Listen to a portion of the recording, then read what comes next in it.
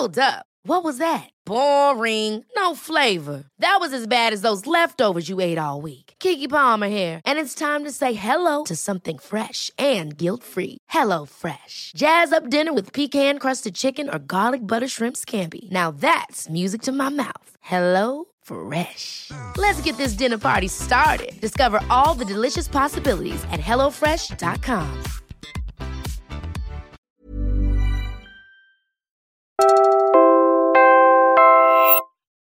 This episode is from the WhatsApp Araling Panlipunan Rebooted podcast. If you like what you hear, follow WhatsApp on your podcast app for more weird and wonderful stories from Philippine history. This episode of WhatsApp Araling Panlipunan Rebooted is made possible with PLDT Home. Do it better with the strongest connection.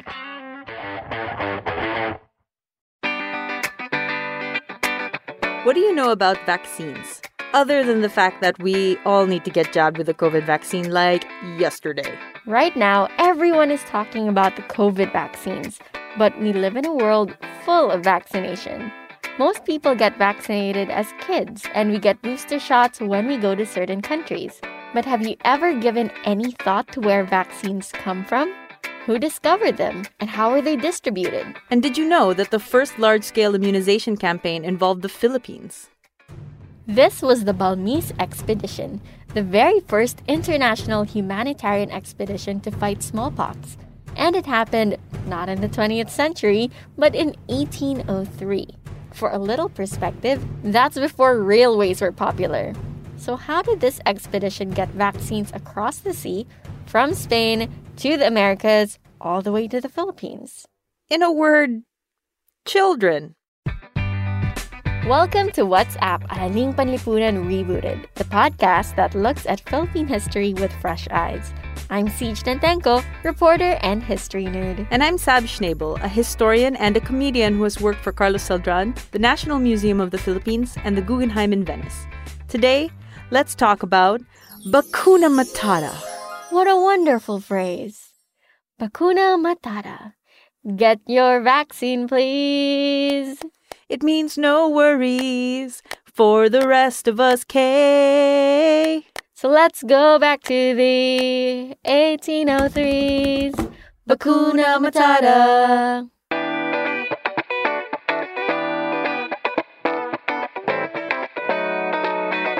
As always, let's start with the pearl of the orientation. What was the deal with smallpox anyway? Smallpox was a contagious, disfiguring disease caused by the variola virus that could be spread through droplets, much like COVID-19. But it could also be spread through contaminated objects like bedding or clothing. Infected people would erupt in pus-filled sores all over their bodies that would leave horrible scars and could result in blindness or worse, death. And like COVID, it was a pandemic. Smallpox was everywhere. Outbreaks would happen periodically. This happened so often, there were even etiquette books that taught women how to console a friend whose face had gotten pockmarked. And like COVID, some people had mild cases that they could live with for the rest of their lives, while some had severe cases that left them unrecognizable or dead. The likelihood of death could be anywhere from 1% to 90%, depending on the variant. It was a disease that had been around since the dawn of time. Egyptian mummies had this disease. Queen Elizabeth I wore heavy makeup to hide her scars from it. George Washington had it. You might be wondering, why don't we see people with smallpox in these old paintings from the time? Well, portraits were the original Instagram filters. People paid a lot of money to commission those paintings, and they wanted to look good. According to the National Historical Commission of the Philippines, smallpox was not endemic to the Philippines. The first outbreaks were reported around 1574, which is only 3 years after the Spanish came to the Philippines. But it's likely we also got it from trading with China as well. And it's in this environment that King Carlos of Spain heard of an outbreak of smallpox in the New World. And after losing enough family members to the disease, including his young daughter Maria Teresa, he decided that the smallpox vaccine would be sent beyond Spanish borders and to the colonies. In 1803, King Carlos commissioned his royal doctor, Francisco Javier de Balmis, to assemble a team and set out to immunize hundreds of thousands, maybe millions of subjects of the Spanish Empire, from Spanish America to Asia. A note on vaccination here. Though most of our sources use the word vaccination, they don't mean vaccination like how we do it today. This wasn't a sterile process with a syringe and a little vial. Since this was a time before modern medicine, before airplanes, electricity, and refrigerators, the method was a little more gross. All right, everybody, we're going to start talking about pus and sores. So if you're squeamish, remove your earbuds for about 2 minutes and say, la la la la la la la la la la. We warned you. So before the onset of vaccines, there was a method called variolation, in which powdered smallpox scabs or pus were shot up your nose to give you immunity. It was developed in China and the Ottoman Empire, and it was replaced by vaccination, a safer process invented by Edward Jenner in 1798. Jenner noticed that milkmaids didn't often get smallpox. Instead, they got cowpox. Cowpox is a milder strain of the virus that causes smallpox. So Jenner took a little bit of pus from a cowpox sore and then scratched it into the arm of his gardener's son. There is so much child abuse in this story. We are so sorry. To put it into context, one reason that children had to be the test subjects is that most adults had already had smallpox. So Jenner tried his method on this boy and it worked. Later, he tried to infect the boy with smallpox and he didn't get it.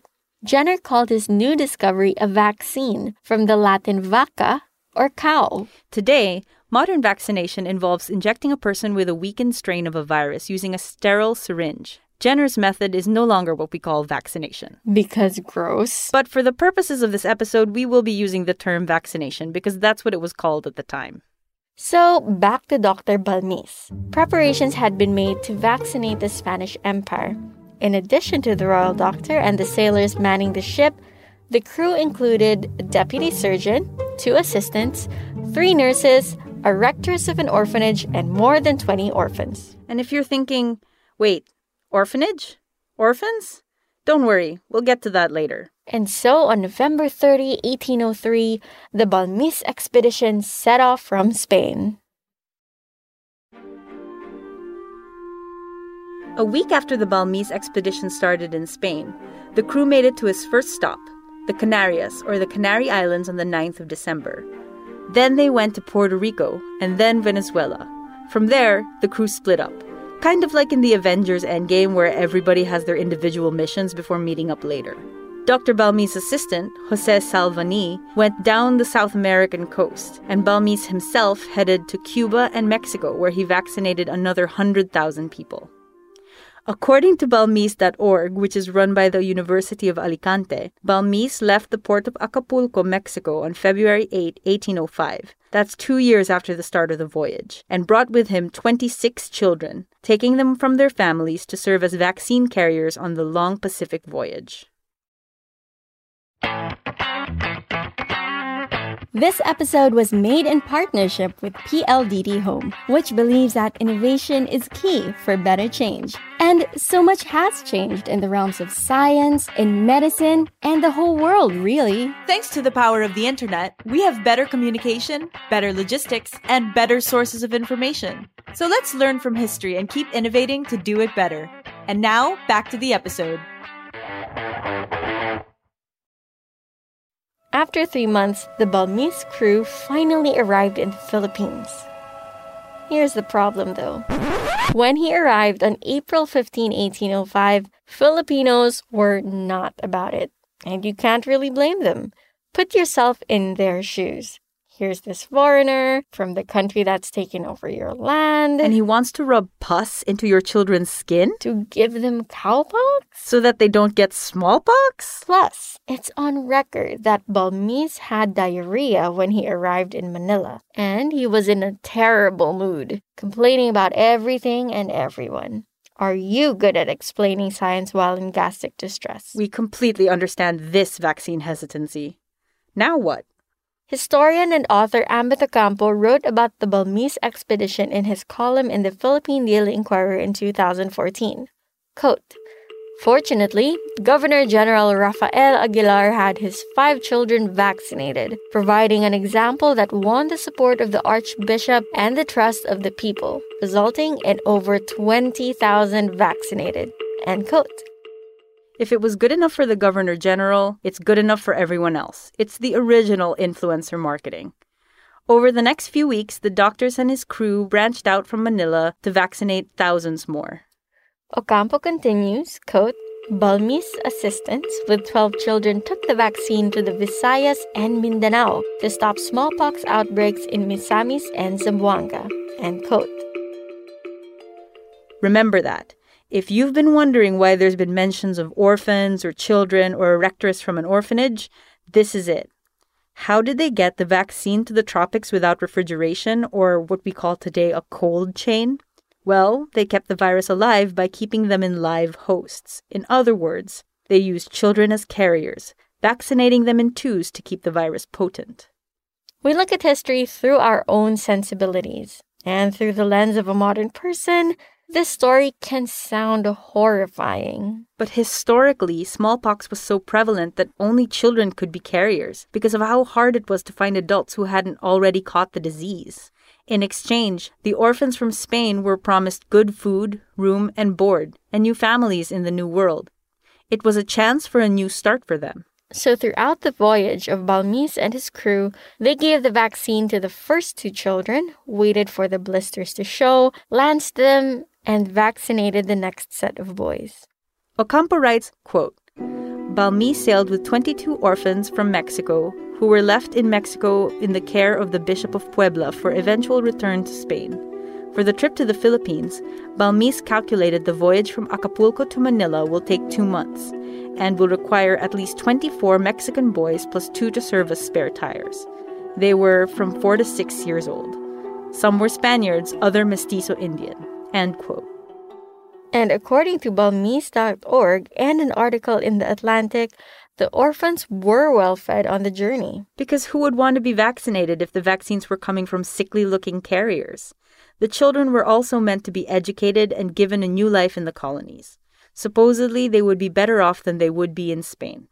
From Mexico, the crew didn't look for orphans. Instead, they brought with them children that had families. And these kids were brought back to their families after the sea voyage to the Philippines. But this is from Balmis.org, so we can't be sure that these carrier children were treated well. We hope they were. Yeah, but unfortunately, this was the best way they knew how to bring the vaccine to Asia without losing its potency. So, 2 by 2, the carriers would be infected with cowpox, and then their boils would be lanced to collect the fluid to infect the next set. The expedition created a warm chain that kept the vaccine potent all the way to Asia.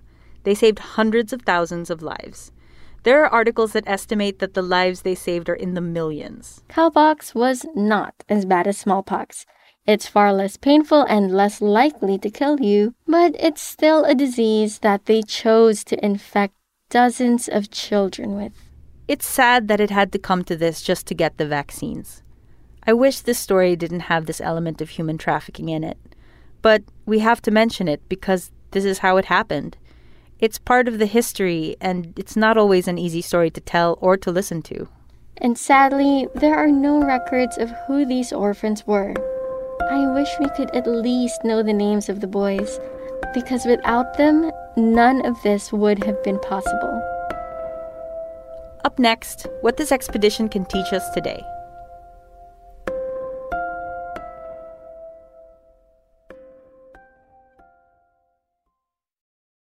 These days, vaccines are still in the news.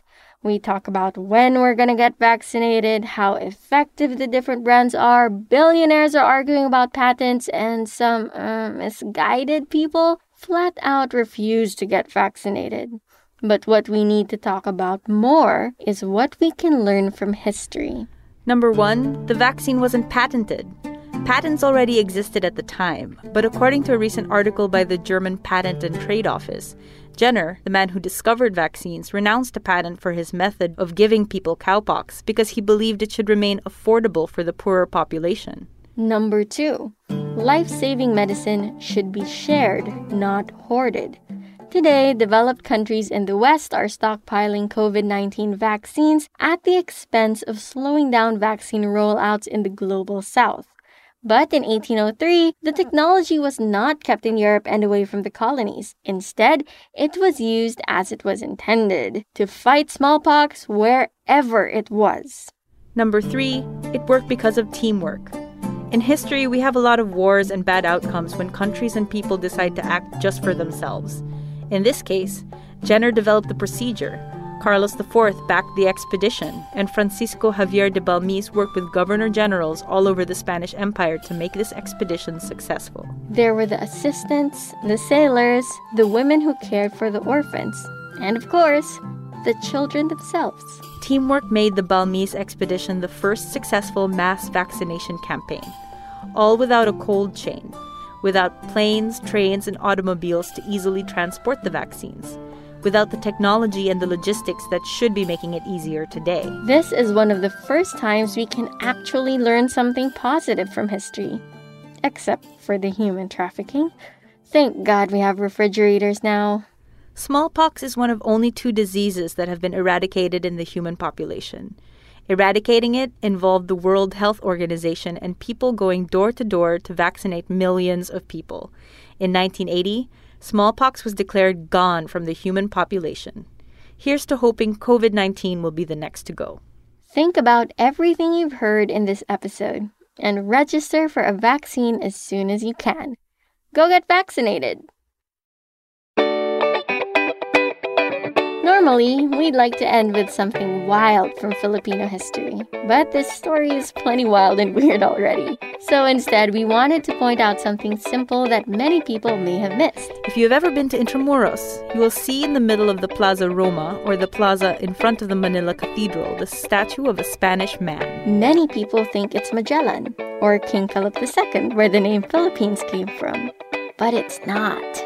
That's a statue of King Carlos IV, the king who commissioned the Balmis expedition. It was built in 1824. The people who were vaccinated in 1805 would still have been alive at that time. Our streets and our statues are an important indicator of what we celebrate and what is important to us. And in one of Manila's most important squares, they chose to celebrate the king who sent us the vaccine. Class dismissed. Subscribe to What's Up Araling Panlipunan Rebooted on Spotify, Apple Podcasts, Stitcher, or wherever you listen. Join the discussion and get your dose of Philippine history trivia. Follow us on Twitter at History Rebooted, on Facebook.com/History Rebooted, and on Instagram at History.Rebooted. Once again, I'm Siege Tantenko, Puma Podcast. I'm on social media at Siege Today because that's what we should do. Live life to the fullest. And I'm Sabrina Schnabel, Puma Podcast. I'm on Twitter at Sabrina Schnabel, that's SCHNABEL, it rhymes with fable. This episode of What's Up Araling Panlipunan Rebooted was produced by Diosa Quiñones and edited by Nina Torralba. Art by Trix Casillan.